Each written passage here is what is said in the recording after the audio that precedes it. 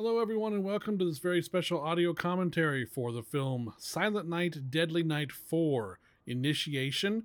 My name is Michael Felcher. I am the owner and operator of Redshirt Pictures, and I'm very happy to be here today with the film's director, the one and only Brian Yuzna. How are you, sir?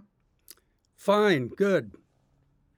So, before we get some history here on how you became interested and involved in the Silent Night, Deadly Night series, I would like to point out that you are, both as a producer and a director, a big fan of the opening prologue.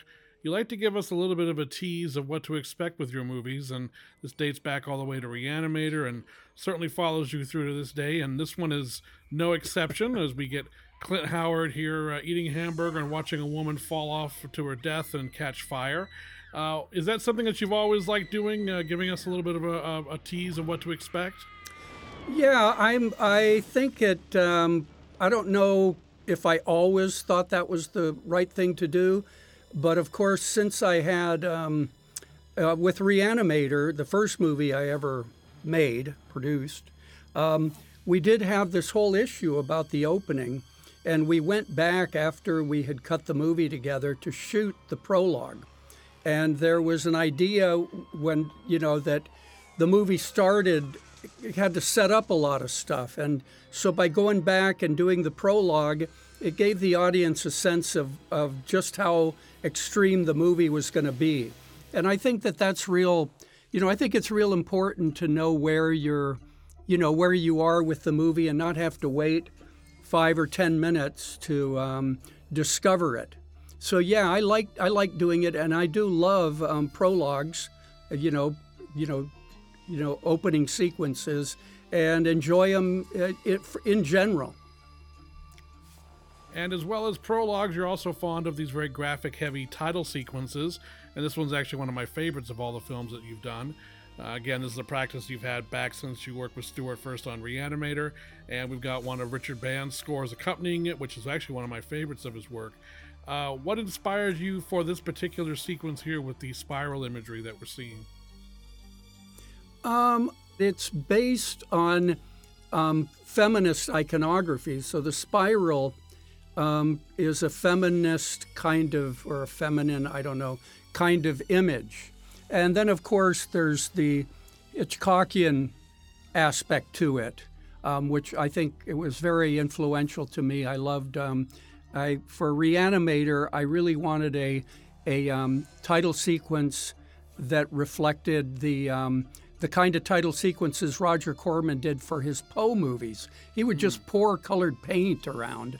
But for some reason, that just really, I just love the just total graphic, abstract images. And of course, the Saul Bass title sequences for Hitchcock are just really probably the best ever. Oh yes, no, absolutely. They're the cream of the crop for sure. So let's go back to Silent Night, Deadly Night 4 Initiation and how this came up for you. You were coming off of a actually kind of in the middle of a very, very busy period of your career. You had come off of producing the first 3 films for Stuart Gordon, and then you transitioned into directing with Society. And you were either just finishing up or in the middle of production on Bride of Reanimator when I believe this particular project came up for you. And I think it had something to do with Live Entertainment, who picked up the distribution rights for Bride of Reanimator and decided to come to you to help continue the Silent Night, Deadly Night series, which they had just restarted with Part 3 about a year and a half before that. And were you looking exclusively for directorial projects at this point, or films to produce exclusively, or back and forth? I mean, what was sort of your career goal at that point? Well, actually, I came into making films kind of in my 30s. I had been doing a lot of other things. And I decided I wanted to make movies. And I did, I had no prep for it. I didn't ever take a class or anything. And I produced Reanimator, Dolls, and From Beyond before this, and kind of learned sort of how you make movies by actually just watching. Then I wanted to try directing, and I did Society and Bride of Reanimator. Bride of Reanimator was then sold, or the U.S. distribution rights were sold to to live entertainment. And Richard Gladstein was there. I think I don't know if he was head of acquisitions or he was some, he had an executive position there. And he visited the set when we were at the end of shooting Bride, and Live did acquire the rights. And then he contacted me after that and asked if I wanted to direct one of these Silent Night, Deadly Night sequels.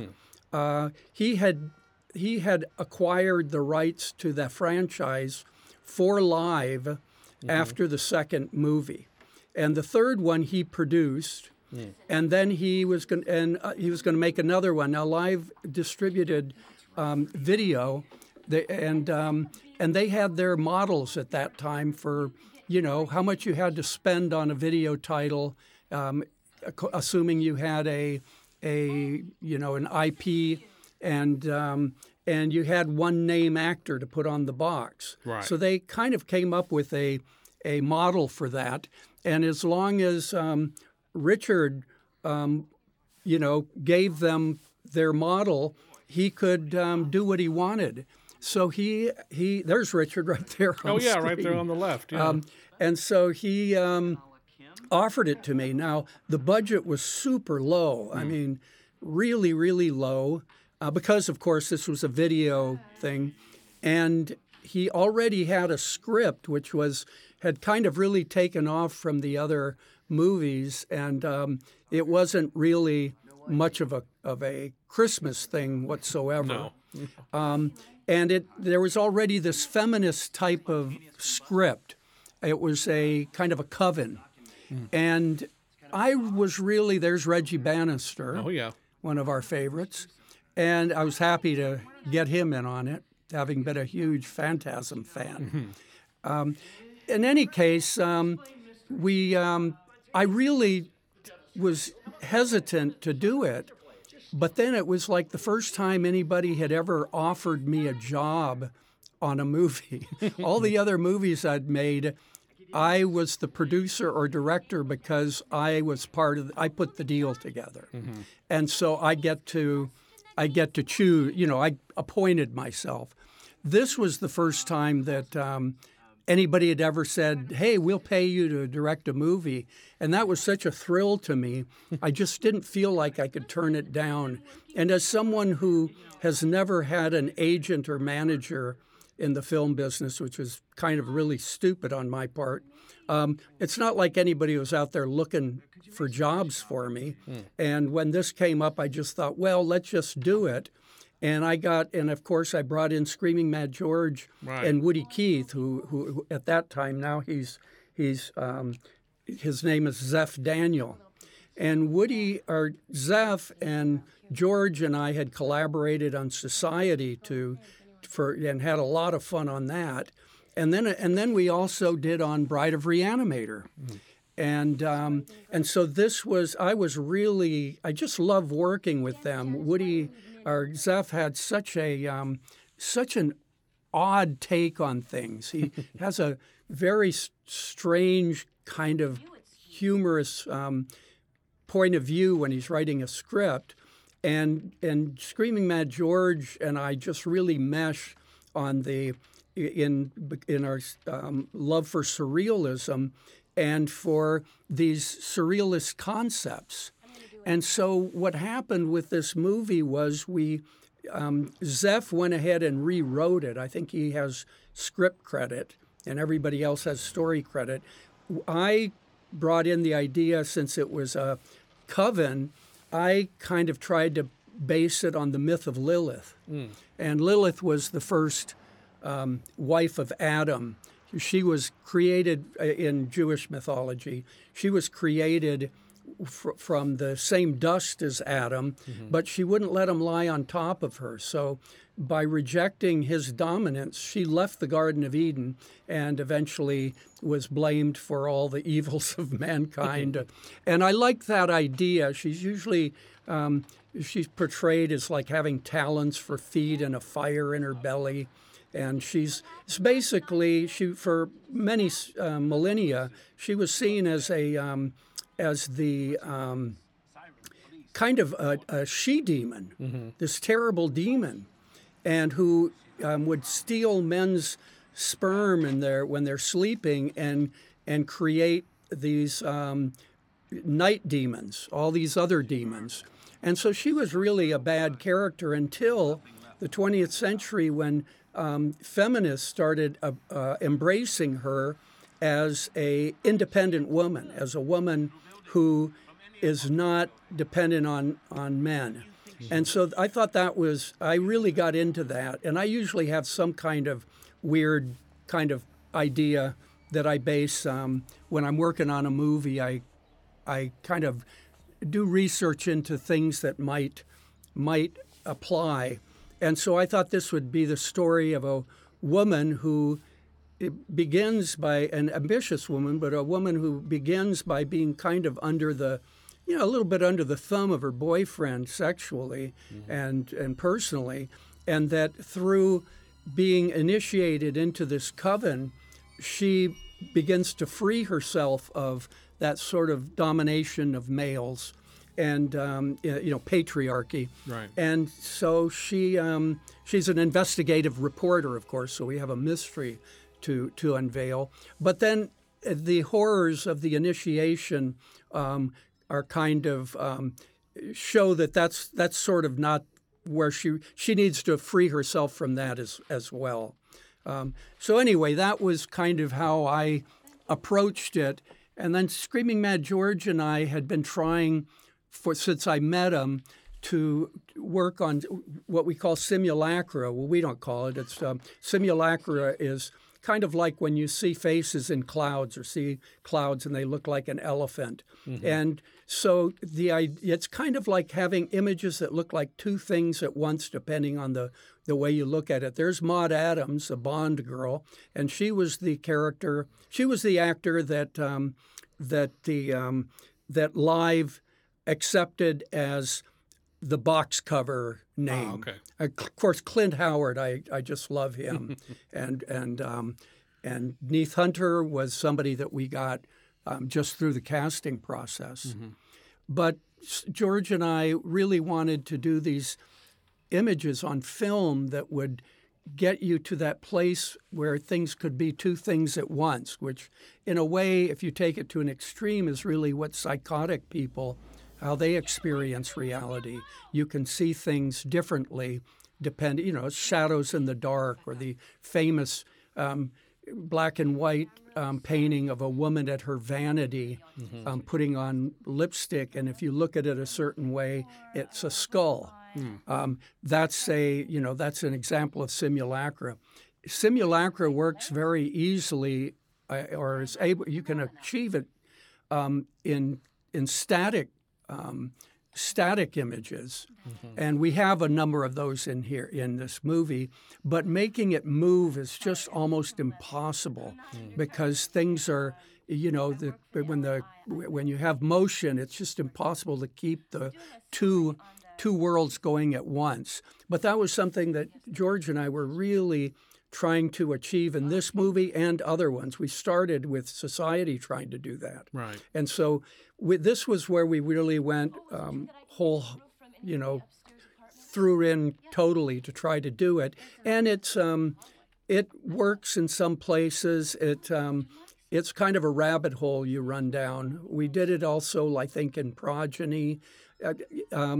It's a way of showing that there's two ways, there's different realities going on depending on your point of view. And so this was horror movies deal with it, or at least deal with the two different realities a lot. And so this is, we really put a lot into that. So you go to Live with your completed screenplay, which focuses on the Lilith legend and surrealism and all that. Was there any feedback from them on the fact that you not only did not have a killer Santa, but Christmas really doesn't figure into this much at all in any way whatsoever? Was there any concern from them that this didn't fit the series very well, or were they just like, what the hell with it, just do what you want? Oh, look, there's the book that I used for the inspiration, The Virgin Goddess. Yes, I wasn't interested in doing a Christmas thing. and now I regret it. And actually, I tried to atone for it by developing and producing the next one, the Toy Maker, Silent Night 5, because I thought, gee, that was so. That I don't know why I went against that. I should have just made a Christmas movie, and just put more Christmas into what they had already had in their script. This is an awkward production because the script already existed. And then we were like bending it in different places and went totally against the Christmas idea. I even made Neith Hunter's character be Jewish. So, I mean, it was like I was like totally fighting what this is supposed to be. And I remember when we got the video box, it was a Christmas tree with a knife in Maud Adams' face, and I admitted this to Richard. I said, I could have made that movie. It isn't this one. I think I was a bit out of my mind. I didn't know what I was doing. And I think Zeph and me getting together, we kind of get pretty out there. And me and George, we get out there. And I think to a certain degree, I just didn't know how to pull all these elements together. There was a lot of inspiration in this movie.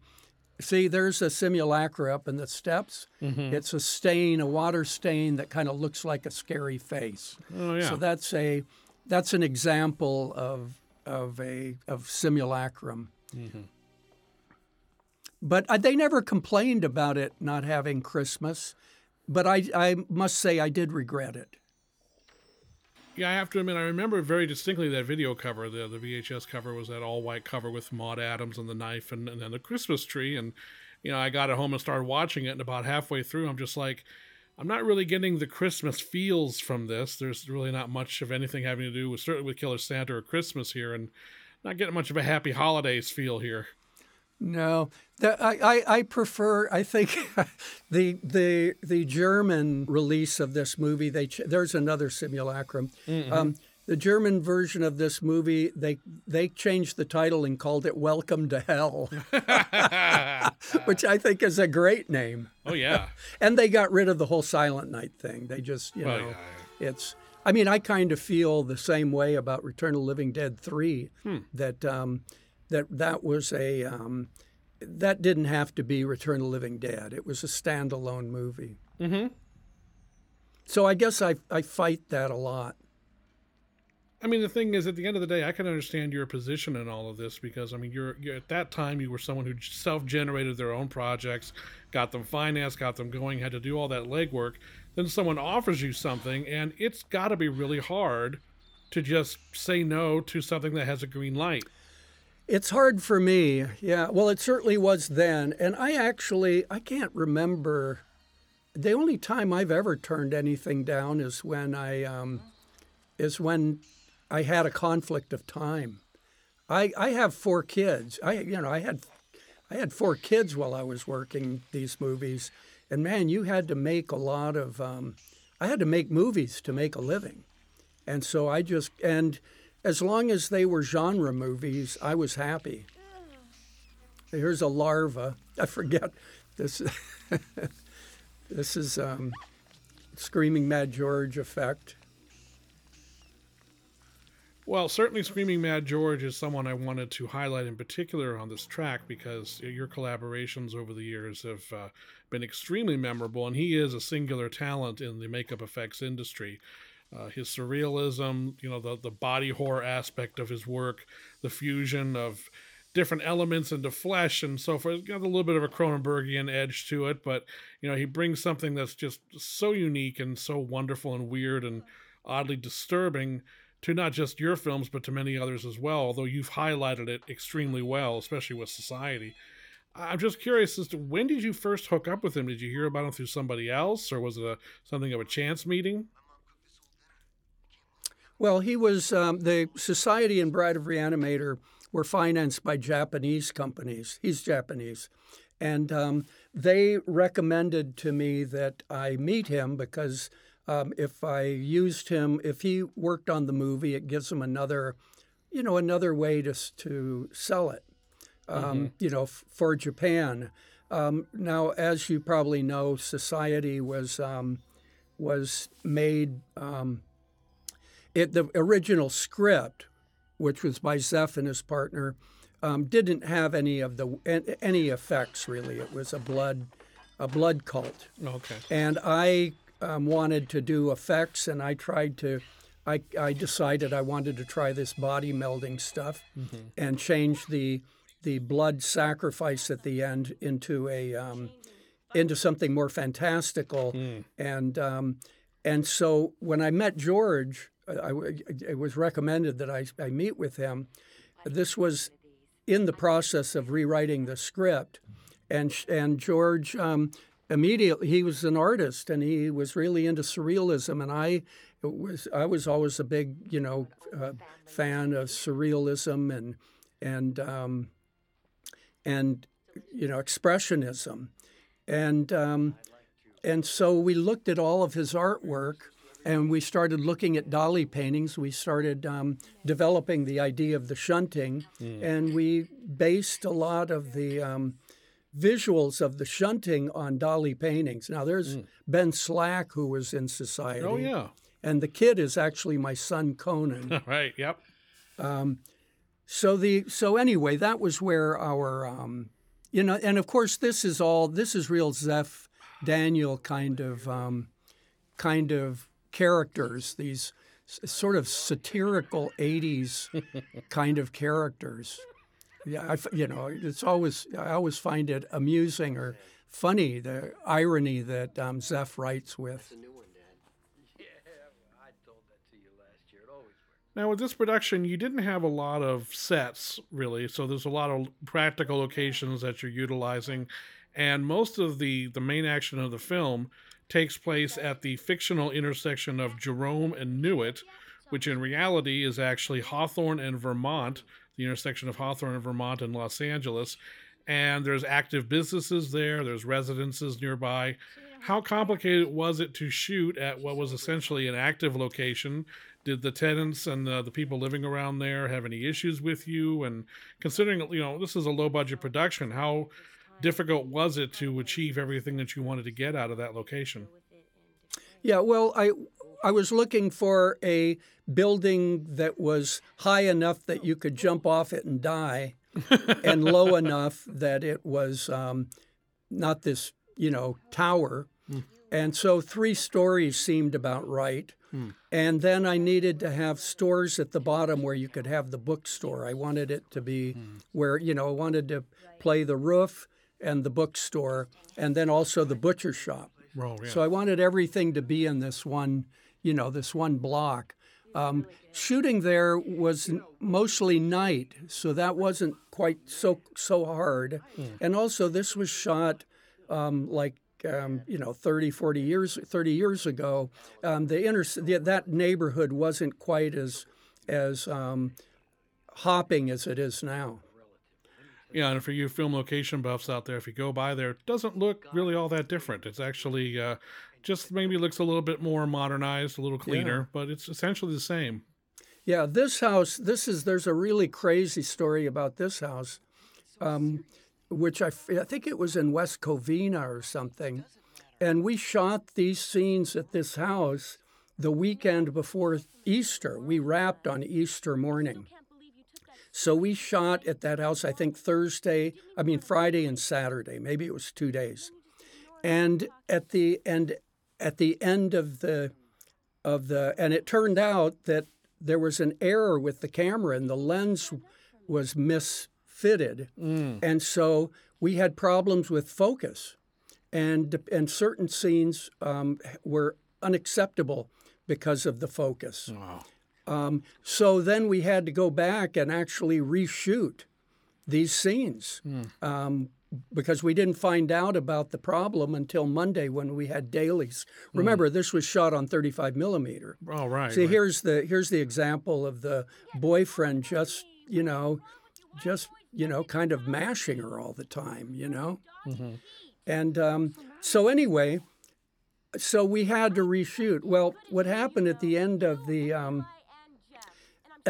like Easter morning when we wrapped, we left and we left a PA there. Everybody left and a PA stayed there to I guess wrap up everything and it turned out that that house was in escrow, which is why we could use it. Mm-hmm. We had a very low budget. Right. And so this was the two weeks or a month of escrow that the house was in, and we rented it from the real estate or whoever owned it during the escrow time. So that morning, the people who had bought it came to see the house, and this PA, I think he'd been drinking or something to celebrate that sort of rap beer type of thing, and this guy was full of himself. And they came in and he said, "Yeah, we've been shooting a movie here," and he said we shot scenes of demonic cannibalism. Well, wait, what? And these people were really extreme Christians. Oh no! And so they backed out of escrow.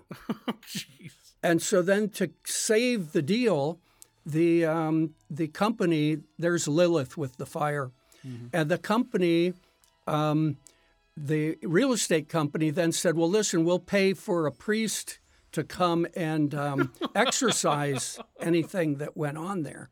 So they paid to have it exorcised, and the people,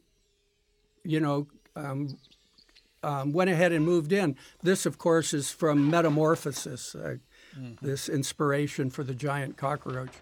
And so then it turned out we needed to reshoot the scenes. Oh, no. So we had to go back and ask the family if we could shoot again Oh, no. these scenes of demonic cannibalism. And they were outraged, but eventually they just went ahead and did it for the money, and we paid for another exorcism.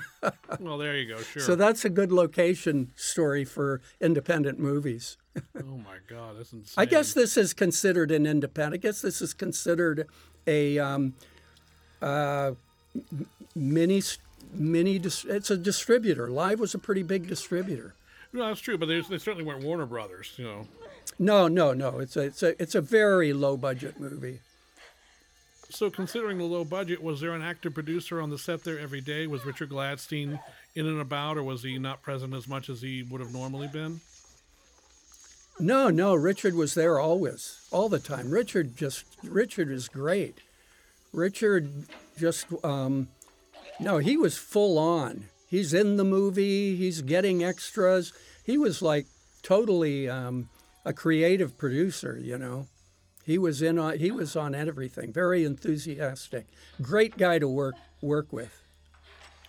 And it was not long after this he hooked up with this filmmaker guy, Quentin Tarantino, to make his first movie, Reservoir Dogs, and he was just sort of off to the races after that. It was a really big break for him.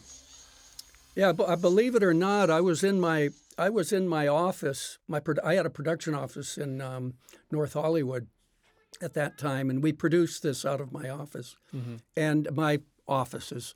And Richard actually called me up one morning, and I think this was in post or something, and he said, "I think I've got my ticket out of Live." I said, "What are you talking about?" He says, "I'm sending you over a script," and he messaged me over the script to Reservoir Dogs. Mm-hmm. And I thought, well, it's kind of weird, Mr. White, Mr. Red, Mr. Pink. And then throughout the shooting, he used to talk to me about it, and he was worried about the takes, whether it was being covered, if they had enough shots, and he had, after 5, Marty Katroser had been my script supervisor on The Guyver when Richard came over to our set. And I had known Marty's work as a director before that, and he just ended up being the script supervisor, and he was just incredible as a script supervisor, keeping track of both Screaming Mad George and Steve Wang, who were each shooting with their own unit simultaneously on Guyver. It's very complicated. Yeah. And I told Richard, how impressed I was. And also Richard, I had a pitch to Richard for the killer toys for the toy maker in order to make up for the fact of not having made a Christmas movie.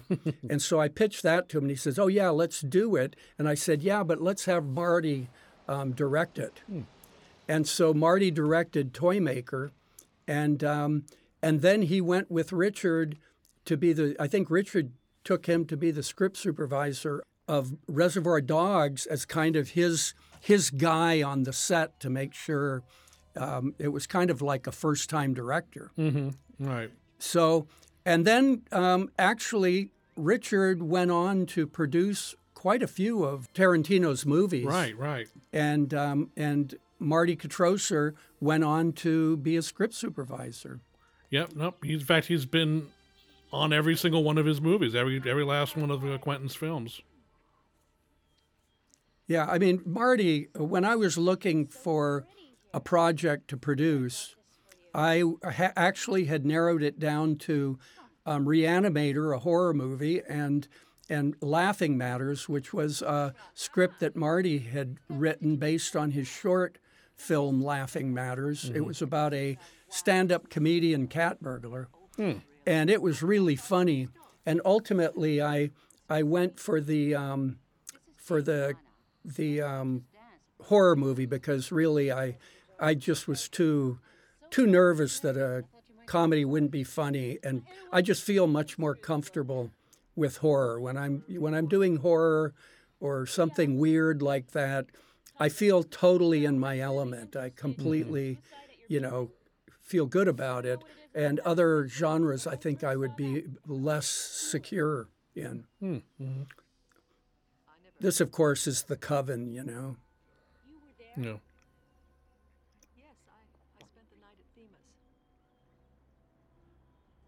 So let's take this opportunity to discuss Neith Hunter, your lead actress here, who at that point was coming off of and still engaged in a successful career as a model, but she had done some television and film work prior to this, some small roles in movies like Born in East LA and Near Dark and Less Than Zero. She'd made an appearance on Miami Vice, I think. But this was clearly a big step up for her in terms of the demands of her as an actress. And it's a very strange role in many ways. It's going to require a lot of her physically. There's the sexuality element of it that's going to be very challenging. What were your experiences like with her on this film, and what did you think that she brought to the part?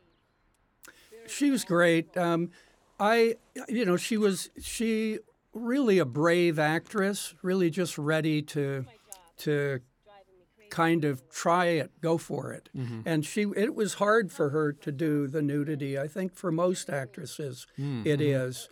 And I don't know, I felt like this role was really about sex and feminism and, kind of being, in a cult and trying to get out of it. And of course, I will do any story, it's going to have a lot of effects.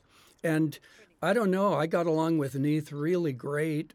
I think she really was an independent person. So in a way, I feel like she really was appropriate for the role because she was so independent as a person, as a woman. And she, I really enjoyed working with her, and she's really, she's so attractive and so natural. I mean, she really does have obviously there's the natural beauty aspect of her. She's a very attractive woman, but at the end of the day, she's got sort of an empathetic sense to her, and that she draws you in, and you feel very protective of her at times, because she seems on the surface to be almost very delicate and unprepared for what's about to happen to her, and yet she does, shows an incredible amount of strength and resilience at times. So she was a terrific choice for the role in many ways. I really think it was a great choice. So here's another simulacra where she's starting to come under the cult is starting to, invade her. So she'll see a face in the twigs. See the face there. It's like now her world is starting to shift. It's things aren't looking exactly the way they had been. Yes, things are about to get very, very weird for her. But we put her in, I gave her a role in Toy Maker, Right, right. a support, like a supporting role, and it was totally not weird, and that was kind of in a way my showing her, trying to give her give her, make up for putting her through all that crap. Right, giving her a break. I realize that I make people do such terrible things, but for some reason I just love going there. A lot of actors don't want to do it. I remember when I was trying to get Mindy Clark to do Necronomicon, the third episode that I did, which is a little bit like this movie actually. Kind of has that kind of a gritty, not very attractive kind of movie. Kind of a hellish movie in which a woman undergoes real kind of hell. And Mindy turned it down. She passed on the role. That's and she said, I just don't want to go there. I just don't want to live in that character. And I get it. I mean, she did such a terrific job with Return of the Living Dead 3. Oh, My God. But I understand, actors have to actually, they've got to live the part. Yep. So in that case, Neith got to have a part that was just ordinary. And I had a question about that, actually, because in Silent Night, Deadly Night 5, the character she plays has the same name as the character in this movie. In fact, your son Conan reprises, quote-unquote, reprises his role. Same role, character name in that one, too. And Clint Howard even is credited as having the same name as he did in here. But none of them seem to be playing the same characters that are featured in this movie. Is that accurate to say? Yeah, I don't know. I think we were just playing around with that stuff. I'm not sure that there was much at all to it. Because she sure, in part 5, she sure doesn't seem like somebody who's been through hell. No, there's no mention whatsoever of any of the crap that happens to her in this movie. Yeah. No, nothing like that at all. She has a normal life in that picture. When we shot the ending on this, we couldn't shoot up here again. This was all part of the time that our camera, the lens was didn't seat properly, and we had to reshoot the ending, the nighttime ending that we did here, and we had to build this, fake a roof on stage. And I mean, we had very little money for that. The production designer really did a terrific job of doing something with nothing. I think his name was Gilbert Mercier. He was a French guy. Right. And he really just, there was no money, We had nothing, And there was another member of your crew I wanted to discuss. That was your DP, Philip Holohan. You two hadn't worked together before at this point. And he had a little bit of horror cred. He had been the first assistant cameraman on Friday the 13th Part 2. So how did you two work together on, as you admitted, this very low-budget project? He was good. He was very enthusiastic. And, once again, he had very few resources. We were always having to come up with ways to shoot stuff for nothing. I know at that location before Easter, the morning, I think our last shot on that location was a shower scene where Neith is taking a shower. And we had nowhere or how to shoot it. We just set up a hose on the street, on the sidewalk, and put a shower frame around it. Wow. And shot the scene out on the street because we had no place else to put it in the schedule. And so as the sun came up on Easter morning, Philip's crew was out there blacking it and keeping the light off. I mean, a lot of DPs would just throw up their hands at that stuff, but he just hung in there, Wow, that's awesome. This hallway is also shot in that same building. So did you even have a traditional studio, per se? I'm trying to yeah, we did. We had not really a studio, but there was a warehouse that wasn't even really I mean, it was like just it wasn't a warehouse for shooting film, but there was a warehouse at at the train yards downtown, Oh. and we kind of made that a studio. It was pretty ramshackle. Now, you mentioned that Maud Adams was sort of the name get that Live Entertainment needed to, get this project going. Who suggested her? Was that you or Richard or someone else? Well, that was Richard Gladstein. I mean, they had back then in the video era, there were certain A, B, C names for video, and in the same way as a studio picture needs Tom Cruise or somebody. They have to have a cast that's going to sell the movie.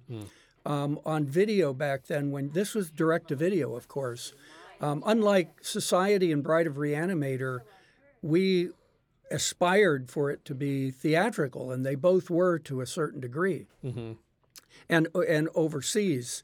But these live productions, the Silent Night ones that Richard was doing, all the economics of it was based on going to video. Right. And so there were certain names that would be acceptable, and the video marketers, as you said, they made a box with Maud Adams and the knife. Right. Yeah. They didn't care what the movie was.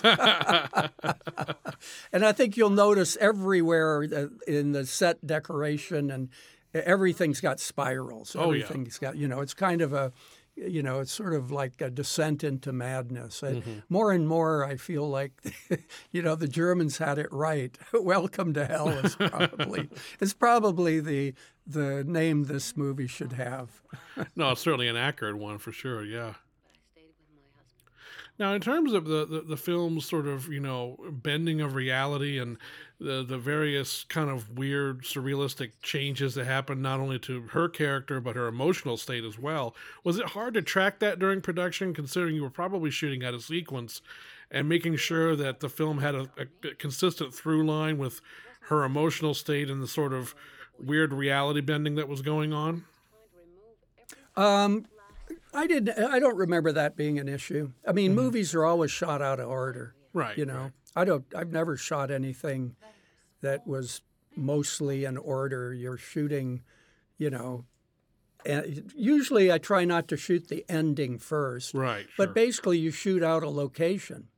So like when we're shooting the building, we shot the roof, we shot the sidewalk, we shot the hallways, we shot the exterior of the bookstore, shot the exterior of the butcher shop.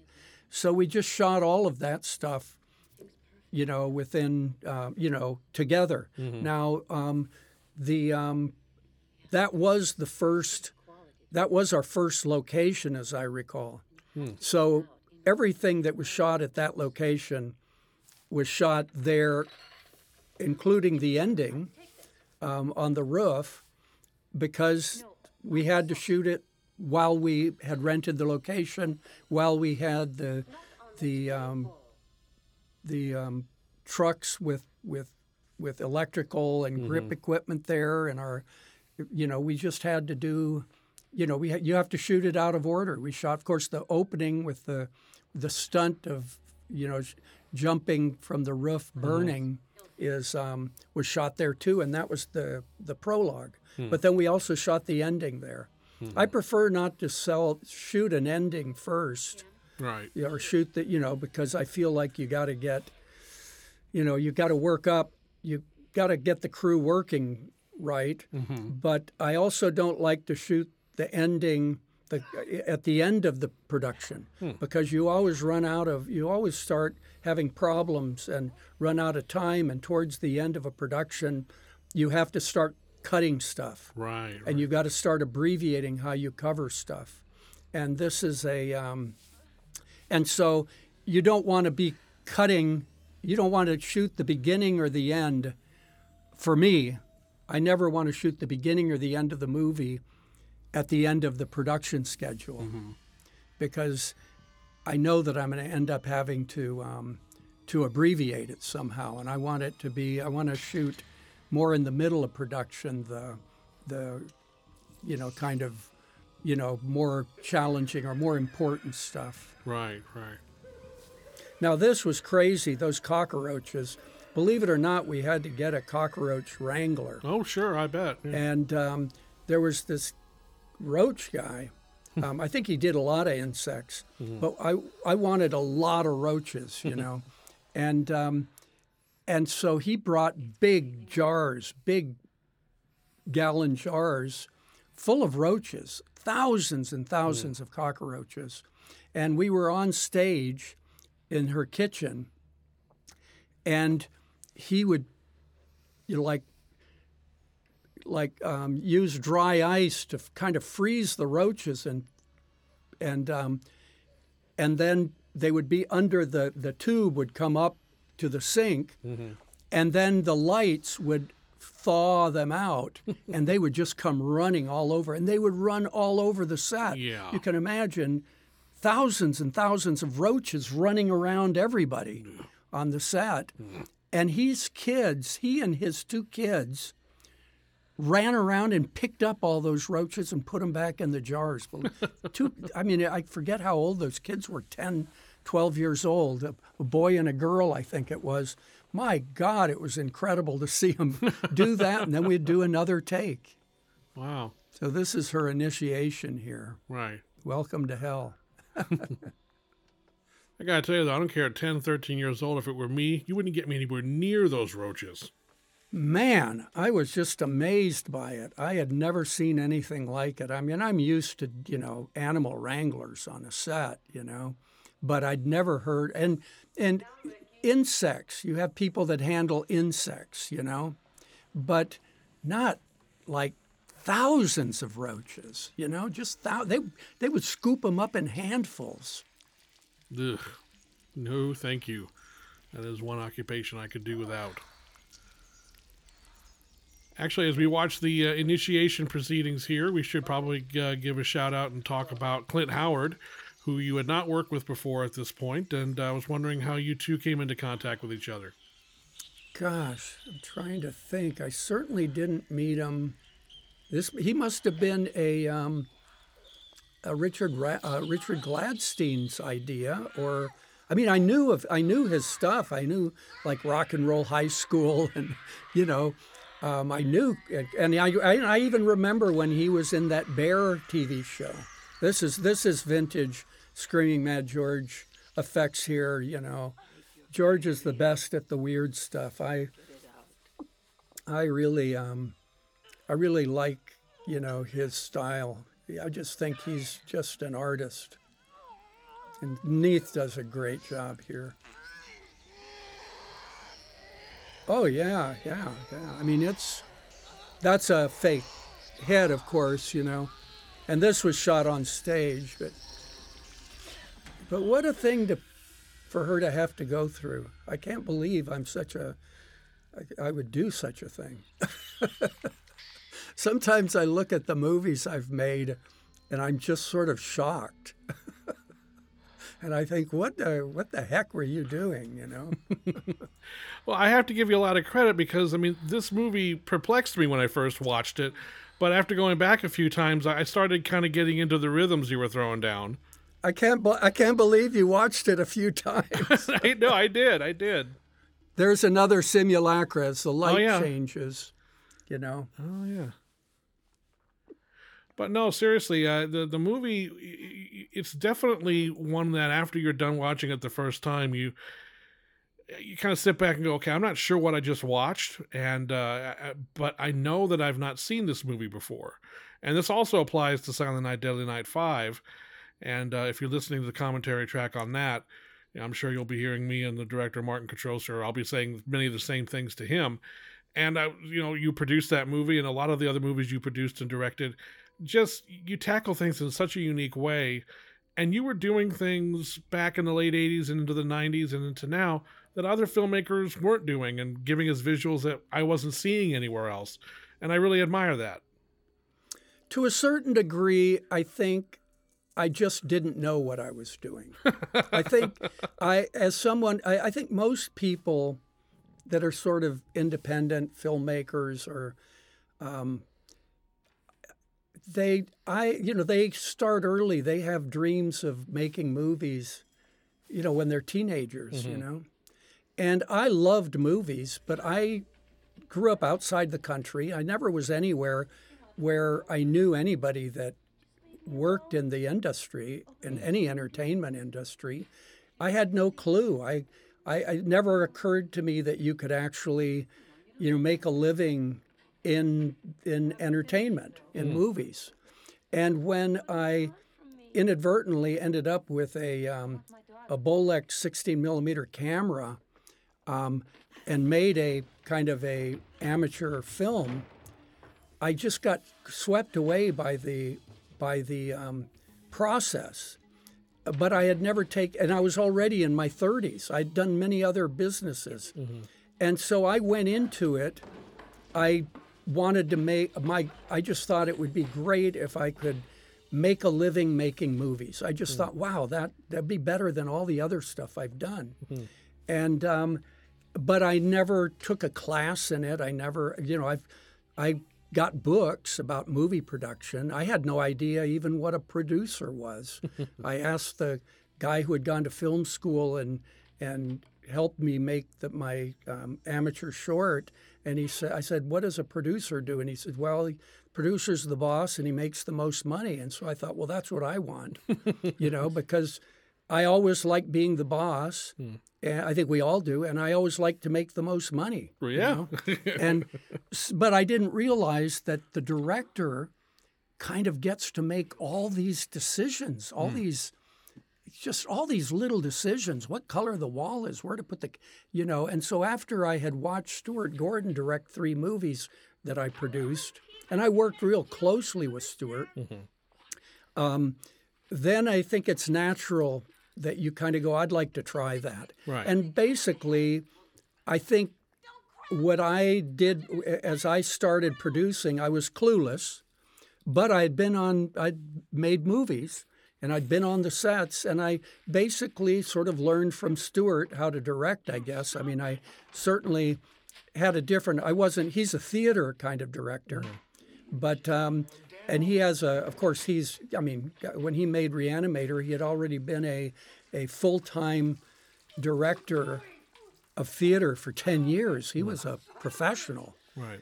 He was, I think that's one reason why we're also impressed by Reanimator, is that it was a first-time director directing a cheap exploitative horror movie, but we've never seen such a accomplished director do it, and with full commitment, because Stuart loves to shock. So but of course I had a different point of view, and I don't know how to direct. I didn't know how to deal with actors. I just stumbled my way forward. And on Society, Zeph and his partner, they'd never made a movie, So we were, we didn't really, we were just kind of going a bit crazy, And I think that this movie especially shows that. I think there's more ideas in it than anything, but it doesn't have a clear narrative of what's kind of at stake. But it is a lot of weird scenes put together. Well, I just appreciated the fact that it was a movie that I had not, like I said, I had not seen before, that this surprised me, and that I didn't know where it was going, and that it had imagery in it that shocked me and surprised me and, maybe confused me a little bit, but I had faith in what you were trying to tell me as a storyteller. Yeah, I think where it gets the worst, I think where this movie's the best, and maybe most of my movies are the best, is the ones I direct especially, are where is the weird scenes. Oh yeah. It's the weird scenes, the horror scene, that stuff I just feel very comfortable with. And where I tend to get where I'm weakest is when I'm trying to pull it together and kind of use narrative tropes, narrative structures to kind of give it a context. And I'm just not, I don't think I ever figured that out because I'm generally chasing a rabbit, down a hole, Right. George and I would just go crazier and crazier. Same goes for Zeph. And of course, Richard was just, he was all for it. He just was having we all had a great time, Now she's changed. She's starting to be the more dominant one. So another crew member of yours that I really wanted to talk about, I should really say more of a collaborator, is someone that you worked with several times, and also is someone who would really help shape the form of your films as a director, and that of course is editor Peter Teschner, who was also an associate producer on this particular film. I'm curious about how you two work together, not just on this film, but on your films in general, especially something like Society, where you have this rubber reality, this sort of dream state that kind of goes in and out, and you're not sure what's real and what isn't real, and how you find a way to balance the more normal scenes along with what Screaming Mad George is throwing down. I mean, that has to be a very complicated mix when you're in the editing room trying to find out the feel for something like that. How did you and Peter work together to kind of find your way through a project like this? Well, Peter taught me a lot. I really had a lot of. Editors can. Well, there's Santa. That's true. He is in there. Absolutely. Yeah, in the form of Silent Night, Deadly Night 3. So I'm sure it wasn't hard to get the rights to that. The Peter was my editor on Society, and he really helped me shoot the movie. An editor, I gave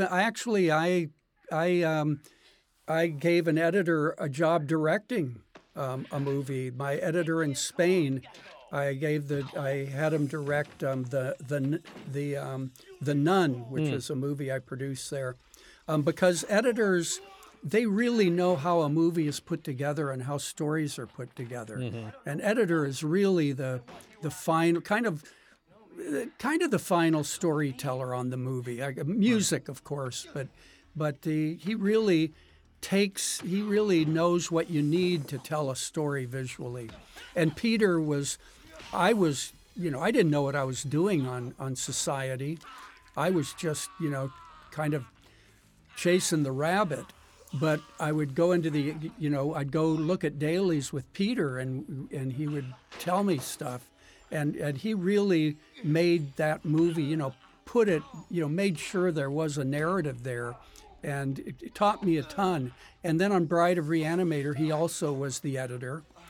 So I just loved working with him. You got to really feel some simpatico with an editor when you're a director, because you're spending a ton of time with them, a whole lot of time, and so it's got to be somebody that you're good with, And Peter was certainly that. I just learned a ton from him. He did this one, and sometimes editors are a little bit, they can only work with the material they have. So if a movie's not good, if the movie's weak in ways, it's generally not because of the editor. Sometimes editing can be bad in a movie, but generally the editor has, he can only work with the material he's got. And I think that the weaknesses of this movie, the parts that don't work about this movie, boy, it absolutely doesn't have to do with the editing. I mean, Peter makes it all flow together. I mean, it totally, from shot to shot, scene to scene, this movie is really well cut. So the weakness of it is not the editing. No, in fact, speaking of the editing, this sequence in particular is one of the most effective in the movie, I think. And I'm glad that we had this opportunity to talk about this movie because this scene really stands out for me because unlike some of the more outrageous visuals you see in this picture, which are disturbing in their own way, this has much more of a gut level effectiveness to it because someone could break into your house and do this to you and stab your boyfriend right in front of you, and from her perspective we're seeing this whole thing take place. It's the most violent scene and the most disturbing scene, I think, really in the entire movie. Oh, it definitely is. Actually, one of the most violent. I mean, I forgot. I haven't seen this. You got to remember for 30 years, but I think it's probably one of the most violent things I've ever directed. I would agree. I mean, this is like a typical psycho killer kind of movie. Right. This is like a, just violence. Yeah. It's really not my style, really. And again, we're from her perspective, we're just seeing in this and hearing it. The sound effects are just so grotesque. But then, not to get too serious, we have, come on out now. I mean, you really just got to hand it to Clint Howard. He's just one of those guys that whenever you see his name in the credits, you're just like, well, thank God he's in here, so at least there'll be something entertaining to watch. And he can do a part like this or Ice Cream Man or something like that and then turn around and be, a NASA technician in Apollo 13. He's just incredible. Well, I really liked, I think the only other time I worked with him maybe was in The Dentist Part 2. Right. And man, it was so much fun. I had a scene with just him and Corbin. Mm-hmm. And it was another one of those things where it was a one-day shoot, and we shot the entire scene in one day, and it was just that scene. It was just Clint and Corbin. Mm-hmm. And after we shot it, and they were so great together, and after we shot it, it turns out there was a problem with the film because we were shooting on short ends, which means we never bought a whole reel of film. We bought the film that other people turned in when they needed to start a new reel. That's how cheap we were. And something was wrong with it. And we had to actually reshoot the entire scene. So I got to do 2 days to do the same scene twice. Well. But Clint is great, and he became a friend of mine. I really like Clint. There's actually another casting choice I'd like to talk about a little bit here. That's Elise Beasley as one of the Coven members. And, of course, that comes as a surprise later on. But, she's such an appealing, kind of earthy presence, and she was having a lot of success at the time that you did this movie on a little show called Moonlighting with Bruce Willis and Sybil Shepherd. So there was that. Well, she was great. And anybody that did this movie had to be a trooper. Mm-hmm. Anybody had to be a trooper. And she brings a kind of a realism to it, I think she's very, she's really kind of believable, She's, actually all the actors are good now that I watch this again. Oh, no, everyone is great. I don't think, and Neith really holds her end up, What a nightmare for her to have to act. Well, it's interesting because her role in this, it's a lead role, but it's a largely reactive role. She's constantly in an emotional flux because of things that are being thrust upon her and revelations and all this shocking stuff. And that's difficult for any actor to do. I don't care who it is. Yeah. She really doesn't get a break. At the beginning, I think the only time she gets to be normal is when she's sort of a few scenes where she's investigating. Right.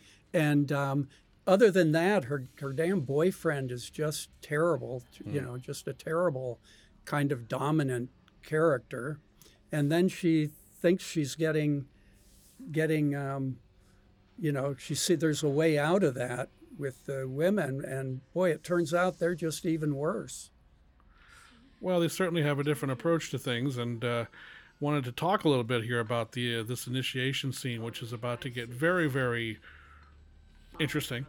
And I did want to ask if you could tell me, was there any meaning behind Clint Howard's mask here? Anything you can tell me about that? I'm trying to think. I mean, it was inspired by Clockwork Orange, Oh, right, yeah. and I don't know. I had this image of the Clockwork Orange thing.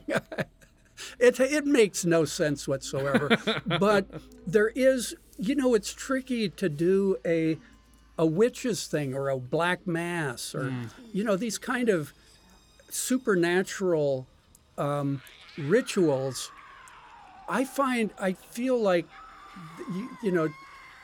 sometimes generally I think they're done too formalistically or too ritualistically. And I think by putting it in the meat locker and I mean, to me it's like, God, just a terrible ritual. Yeah. No, there's nothing very fun about this at all.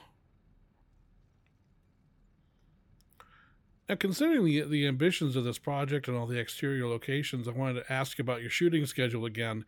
Was it really just 3 weeks or somewhere along the lines of 18 days or something like that?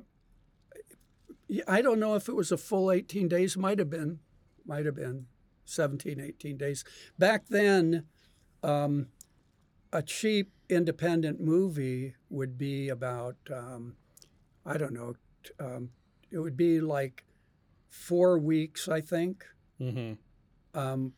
And what we would try to do is do 6-day weeks, Right. which is really tricky because you have to have turnaround for the actors and the crew. Mm. So you got to schedule it, specially. And but these Silent Nights and later The Dentist, I love this George stuff. Oh, yeah. We did a similar thing to that in Beyond Reanimator, except they were moving. But I love George's stuff. Dude. But we, I can't keep my mind on what I'm saying. My God, who made this movie? Jesus Christ! I mean, like I said, I've never seen anything God. like this before, so it's wacky. Whoa! Ugh. I don't know, man. I'm gonna have to go take a bath after this. Oh my God, Neath! I know. Neath deserves a medal for No this. kidding. My God. She's giving it her all, man. This is, again, I'm watching this for the first time going, not seen this before. No, this is real. I mean, this is real supernatural ritual God. Yeah, no, this is definitely a ritual I would not want to participate in to any degree ever. And as we transition out of this exhaust pipe on the roof, I'm going to transition into my next subject, albeit a little awkwardly. As far as Silent Nights 4 and 5 are concerned, did you have the same shooting schedule and budget to make each of those movies? Was that pretty much what you were given?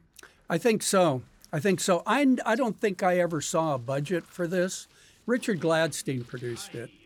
And Part 5, I was a producer on that. I mean, I co-produced it with Richard, really, and because I wasn't directing, and I co-wrote the script with Marty. I think, I think Marty kind of made it all be a movie and created the characters, and I kind of came in with the weird concepts and the ending type stuff. So she's now shed her skin, and now she's a new person. She's an all-new woman, yep.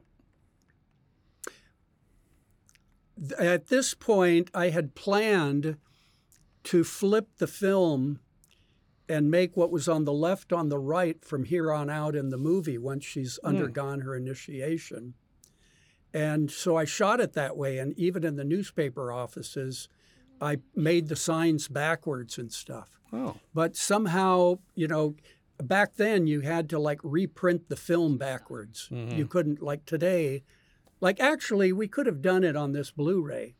We could have just flipped it because you just push a button and it would be flipped. And the idea was going to be the world had changed. Oh, okay. I think it's that point. I think that's when her initiation is complete. Now she's one of them. Right. What did you do to me? And I think where you wouldn't notice anything except an audience. My theory was that this just goes to show we had more ideas than we had sense.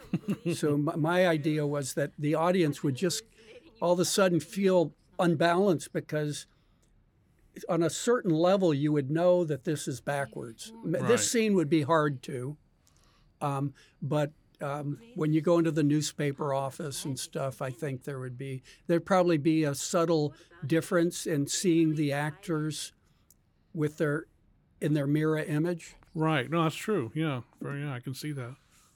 Yeah, I hadn't thought about that on film. On video, Blu-ray, you could actually do it without any, no problem. Well, maybe we can do a director's cut down the line, a reversible director's cut. Why not? Do the reversal. Right. You have to nurture your power. Okay, this is a question I ask pretty much every filmmaker that I do a commentary with, and I never seem to phrase it the right way, so this will just be another in a long series of badly organized thoughts. But in terms of filming a low-budget production like this, now you've done some higher-budgeted productions in your time, and then you've done ones like this where you have, a few weeks and, a couple of pennies together to get it all done. Do you think having limitations actually makes you more creative, and is that something you would actually prefer, or do you prefer sometimes having a big bag of money that you can throw at the problem and make it go away? I mean, what's your thought on that? Well, I would rather have a lot of money and then I'll just make bigger problems. You never, it's like the electricians or the crew always would say. They say or ADs, they say work will expand to fit the time. Mm. And I think that I always just feel like if you're not stretching the budget, if you're not pushing further than what you've got, you're probably not doing your job, Now, this guy, he was a cop also in Society. Mm-hmm. And I think he's got the same name from Society. Well, I mean, there you go again. Like I mentioned in with the other characters, the same name, but not exactly the same character. And then now this guy as well. Yeah, I think that might be well, yeah, I think so. And I think on 5, Zeph didn't work on that one. So I guess it was just a quirk of mine. These were like, there was nobody looking at what we did on these movies. No. It's not like we ever, see here, this would have been flipped backwards. And maybe if you see a sign, you'll see it's backwards because we made the signs backwards for that. Okay. She's badass now. But anyway, David Wells was the cop, and he was the cop with the toupee in Society. And I think his name was Sergeant Burke in Society as well. I'm not sure. So you've got your own little Brian Yuzna cinematic universe going on here, which I fully support, by the way. It's funny because we got this motel, and the reason I got it was because it was tawdry. Mm-hmm. And then I was thinking later, I said, why did you do that? Why shoot in a kind of an unattractive place? And and then but I think when I was doing it at the beginning, that we start here when she's having sex with, sort of like a noontime, lunch sex with her boyfriend. I felt like all the sex, everything with him and her kind of relationship with him should be kind of tawdry and kind of a little bit dirty, Mm-hmm. Right. And this was like a motel that has porno on it, right? just like the idea was that, that her sex and her, with her boyfriend and everything is she's just a victim of, patriarchy or something. And the sex isn't really, it's just for his purposes.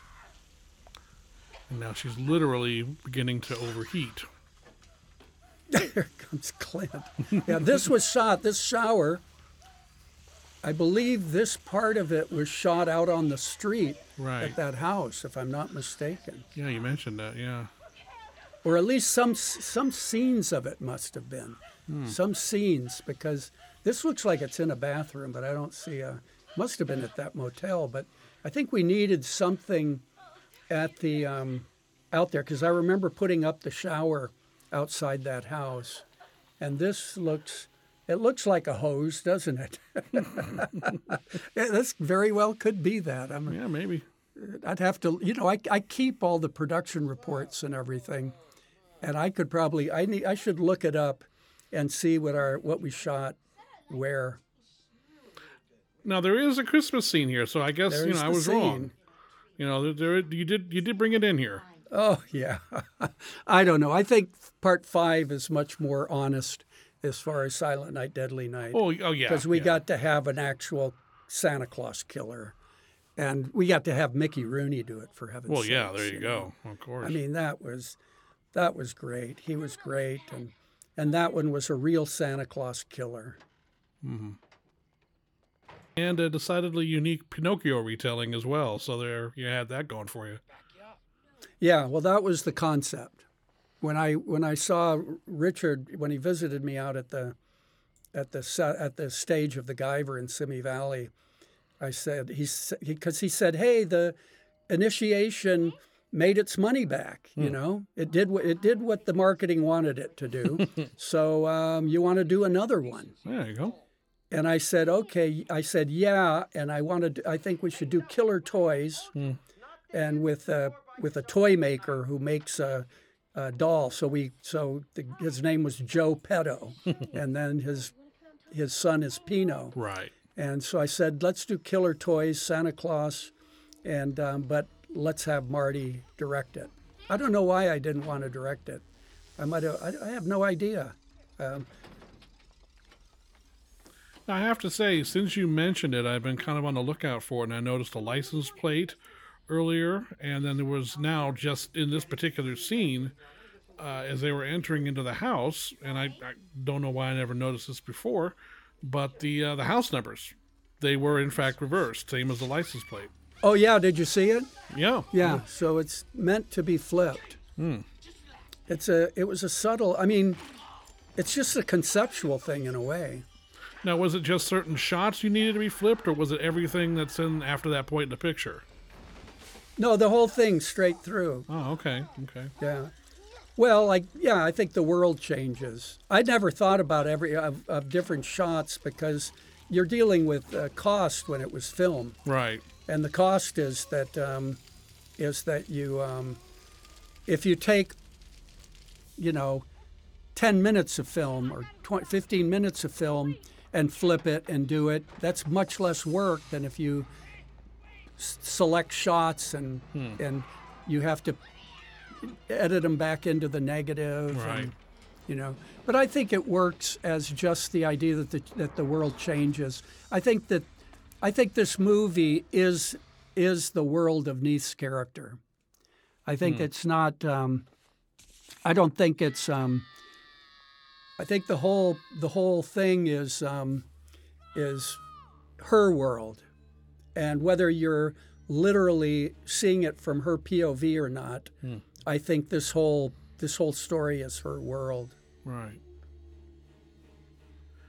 Now, in terms of the release for the film, since you obviously didn't have to wait for theatrical returns and so forth, because this was, direct to video, and you would know from the street date whether or not you were successful or not based on the amount of VHS tapes you sold into the stores. How long did it take for them to come to you for part 5? To get that going? Was it a matter of weeks? Was it a matter of months? Do you have any idea how long a gap there was? I had not much. Oh, I don't. Let me think. I would have had to have been all the way through Guyver. I don't know. It would have been a month or two. I think. I could probably figure it out. But maybe the reason I didn't want to direct it is because I was busy producing Guyver, and Guyver was quite a complicated shoot. So, we were in the middle of shooting Guyver when he visited me and we started this. But I'm not sure. It's a mystery to me. Now, this scene here, you mentioned before that you had to shoot some of it on a stage, and that some of it was, lost because of a film problem. Was that what was going on here with some of this? Yeah, well, this scene here, this is all shot on stage. Okay. Because this whole scene was the scene that was ruined by the bad lens. Oh, okay, right. And so we had to, Gilbert had to really make a roof from nothing, and you see there's no background, it's just black, right? So they're shooting against a black curtain. Right. Now, in a situation like this where you're making a low-budget film and you need to get people in it, you obviously would go to family, so you got your son Conan here playing would-be victim Lonnie. And was this the first time that he was in one of your movies? I can't recall. Well, he had a little bit scene in Society. And then with Richard, it was fun working, well, even in Society, in the big shunting and everything, any crew that wasn't working, friends, family, neighbors, that all came to be in the scene. We used to do that because we didn't have much money for extras. Right. And working with Richard's really, he likes getting everybody involved, and he's really easygoing with it. And I think my son Conan and my daughter, I had my kids go to acting classes and theater and musical theater, and I think it's really good for kids to do acting because it teaches them to separate themselves from their emotions a little bit. But also, we used to get them jobs. So my son, he did. By the time he went to college, he had some money from doing acting and from doing ads, print work and stuff. So, but he now is like totally doesn't want anybody to mention it. Really? I think he's really embarrassed by it. Oh. And yet he actually, in part 5, he gets hit by a car. Yes, he does, doesn't he? I mean, he would. I did a Q&A for part 5 at the Egyptian Theater. It was like an 11 o'clock show. And they wanted him to do it too, and he just wouldn't do it, Now this got cut. The fire melting scene, the MPAA cut it. We had this really cool, very involved, wax melting face that George did. It looked really great. And, back then, if you were a small movie, the MPAA just used to kind of take out the best stuff, I mean, what's the big deal about a melting face, And you were the Reanimator guy, so they were lying in wait for you. Well, with Reanimator, I never gave it to him. That's right, yeah. I just let it be X. Yeah. But we couldn't do this with these things because these were all made for distributors. They had all these movies. They had they needed a movie. Maybe they had the title, and then we made the movie based on the money that they had. Right. Well, as the end credits begin to roll here, I guess, Brian, I need to ask you, how do you feel about this movie now? You haven't watched it, you said, in a long time, and I'm curious as how it plays to you now as looking back on your own directorial effort all these years later. What do you feel about it? Well, I see it kind of from a much more distance. I find it to be kind of revolting in some ways. And I've kind of forgotten a lot of the I guess you'd call it poetic or mythic logic that I had going in. I had all kinds of schemes about the insects and the larvae and all this stuff. There was a logic to it that I thought maybe I would remember when I watched it. But I'm I think watching this, I kind of lose. I think it's the ending for me doesn't quite wrap up. It seems like there's some shots missing for the end to really take Neith, really let us know how she feels about it at the end. So that's a little unsettling. It doesn't work quite so much. I'm not real happy with the dummy that's burning at the end. It just looks too much like a dummy. But I'm really impressed by Neith's what she goes through in the movie. I just really feel like, wow, she really did a great job. Really, really held her end of the bargain. I think it's a kind of a little tour de force for her. I really appreciate it now, probably more than I ever did. And the acting was across the board, I think, incredible, and the humor, the ironic humor, satire that Zeph brought to the characters in certain sequences worked really nice. And the effects are great. The larvas are a bit clunky in places. I don't like that. But, the finger deformations are fantastic. I don't know. In a way, I kind of liked it more than I thought I would. Well, Brian, thank you so much for taking time out of your schedule to share your memories of Silent Night, Deadly Night 4 with me and everyone listening. It was a real treat, and I think fans are really going to love the fact that you chose to go down memory lane on this particular production. It was certainly a very memorable one for us viewers, and it sounds like it was certainly one for you as the director. Well, thanks for welcoming me to hell. Happy to be of service, sir. Thank you.